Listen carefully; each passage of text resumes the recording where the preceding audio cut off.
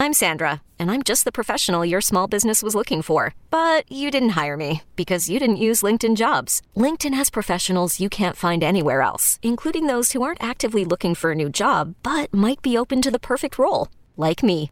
In a given month, over 70% of LinkedIn users don't visit other leading job sites. So if you're not looking on LinkedIn, you'll miss out on great candidates like Sandra. Start hiring professionals like a professional. Post your free job on linkedin.com/recommend today. eBay Motors is here for the ride. Remember when you first saw the potential? And then through some elbow grease, fresh installs, and a whole lot of love, you transformed 100,000 miles and a body full of rust into a drive that's all your own. Look to your left. Look to your right. It's official. No one's got a ride like this. There's nothing else that sounds like, feels like, or looks like the set of wheels in your garage. With over 122 million parts, you can make sure your number one ride or die stays running smoothly. So there's no limit to how far you can take it.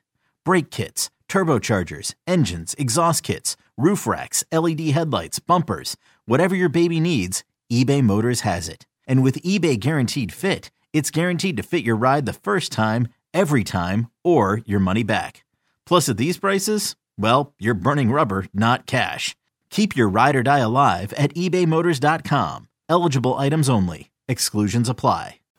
Well, the Bills have made their first-round pick, and it caught us by surprise. A tight end, Dalton Kincaid, with the 25th overall selection for the second straight year. The Bills trade up. They move up a couple spots. They leapfrog the Cowboys, who they were worried about potentially taking Kincaid. And Sal, that's the pick they made. Hey, I got to give you credit right off the bat. You were talking about this months ago, and I said you were crazy, and clearly I'm the crazy one. Well, I think you just have to look at really the past history of behavior of Brandon Beane. You take a look at the last several years. I know it was several years ago now, but Tyler Croft was the first one, then Jacob Hollister, then O.J. Howard. They've been searching for this type of player for quite a while. They've wanted to run 12 personnel. They've talked about this for a while. And what have they not touched this offseason? The tight end position. They have Dawson Knox on a contract extension starting this year, and Quentin Morris is the one after that. Tommy Sweeney never worked out to be that type of player. They've been after this type of player for a while. It's something they've wanted not only to be able to run 12 personnel, but I think even more pronounced, losing Cole Beasley and then needing to replace him with, oh, by the way, Cole Beasley last year because they needed somebody in the middle of the field. They just had a glaring need for this type of thing. Now, maybe fans don't see the value in that, but the Bills clearly do on how they want to run their offense. Okay, so I'll share my opinions after we hear from you, but what do you just think of the pick? What are your first impressions? Do you like it? Do you think it was a good choice? Do you think they should have done something else? Think they should have got a wide receiver? Just what do you make of the pick? I don't like the fact they traded up and they gave up a fourth-round pick, but I understand if you're Brandon Beane and you're sitting there, he said he was the last guy on the board basically, or they had a first-round grade on him, he's the highest-rated guy, and he fills that need that you've been searching for. It totally makes sense. I get it. Like, I can understand that. I don't love the fact they traded up when you only have 6 picks. They have 5 picks now in this draft, counting this one, right?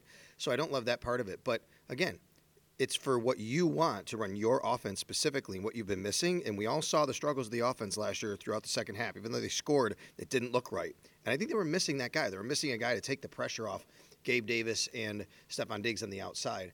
I thought the money quote from Brandon Beane was when he said, when you're in 12 personnel, that's 1 running back, 2 tight ends, teams play base defense. That's, 3 linebackers essentially. He said when he's on the field, teams can't do that. They're going to have to play nickel. The Bills are saying, we're going to dictate how you run your defense against us. And that's what they've been after for offensive coordinator Ken Dorsey. And that's going to make his job easier too, by the way. I really like it.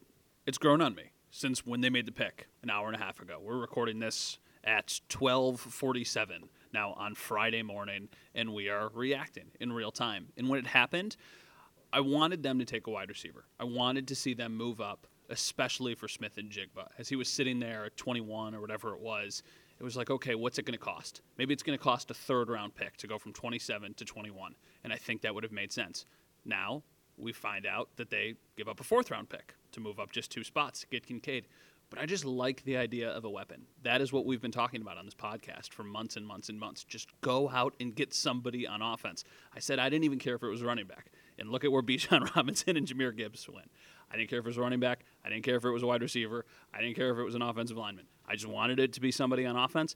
And listen, a lot of people had Kincaid really highly rated. I'm not going to knock them for drafting a guy at 25 who people thought could go to the Packers with the 13th pick or whatever it was. So I like the pick. It's not, the absolute best outcome that I could have thought for the Bills in the first round, but I'm not going to, knock them for it. The absolute best outcome for me was always trade down, get more picks. They did the opposite. They traded up, but they got a guy who, as you said, they're going to, they really believe in, and obviously a lot of people really thought highly of. It also, the Brandon Beane said, they had intel. Basically, they felt that Dallas was going to take them. That's why they did it. Who knows if that would have happened. It seems like that's the case. They were linked to tight ends all along. And I think, if I'm not mistaken, I don't think Michael Mayer was drafted in the first round, right? So he is the only tight end to even go in a good tight end class, by the way. The only drawback of this pick, of this player, I should say, is he's not a very good blocker right now. He's not a refined blocker. He needs to gain some mass. Now, he's 6'3", 240 plus, but he's not a guy that you're going to put down his hand in the dirt and he's going to be asked to down block defensive linemen. But that's okay for the Bills because they're not going to expect him to do that this year. They have enough faith in their strength and conditioning program and their coaching staff to be able to get him there, to be able to do that a little bit more. In the meantime, you have Dawson Knox to be able to do that. Mm-hmm. Yeah, and I think that it's kind of a perfect blend of you've got a guy who can be your, I don't want to say primary receiving threat for a tight end because you're still going to use Dawson Knox. You just gave Dawson Knox a bunch of money. But it makes your offense much more unpredictable. It gives you another weapon. It gives you an option in the slot. Now, he's mentioned Cole Beasley. This guy is 7 inches taller than Cole Beasley. So the body type is certainly different, and they play a different position. But I do think that there's going to be opportunities for him to get on the field, and they can kind of, I don't want to say hide him, but, they can use him when they need him. And you still have Dawson Knox. You don't need to lean on him completely right off the bat. And, now you've got a secondary option on a cost-controlled contract for the next several years while you are paying Dawson Knox a lot of money. So I know it's a tight end, and I know that caught a lot of people by surprise, but one thing that I will say is I talked to Brandon Beane about an hour before the draft on our draft special, and I specifically asked him about tight ends, and I said, listen, Brandon, I've heard from a lot of people and I've read from a lot of places that this is the best tight end class in years and years and years. And he said, I don't know if it's the best tight end class ever, but it's the best tight end class that I've seen in a long, long time. And they think they got the best tight end from a really, really good tight ends class. I mean, Daniel Jeremiah is somebody who's really, really well respected. He had him as 9th overall player in the entire draft, and the Bills got him at 25. So I don't care that they give up a 4th-round pick. It just doesn't bother me.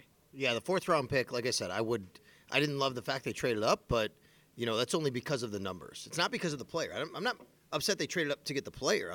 It's just that, man, now you're like, okay, only 5 picks. You give a 4th-rounder. You're a team that needs your rookies to make a contribution. But I think this rookie will, and here's why. For anybody who says, well, I wanted a wide receiver instead, you could literally just take a marker and eraser and scratch off TE and put WR next to his name because that's what he is essentially. Mm-hmm. He's a wide receiver, and he's just in a tight end's body. Mm-hmm.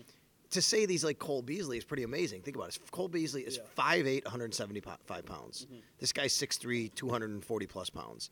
To say he's like Cole Beasley with elite hands and control the middle of the field and run the routes like that is pretty incredible. So, yeah, it's actually something. Last year I said this a lot, and it didn't turn out quite as much, but I think this is the example of it now. Now it's happening. Last year I said, don't think of the Bills' pass catchers as wide receivers and tight ends and running backs. Just think of them as weapons. Think of them as pass catchers. And that's what they are now because now you have guys like even Deontay Hardy and Trent Sherfield who can move around.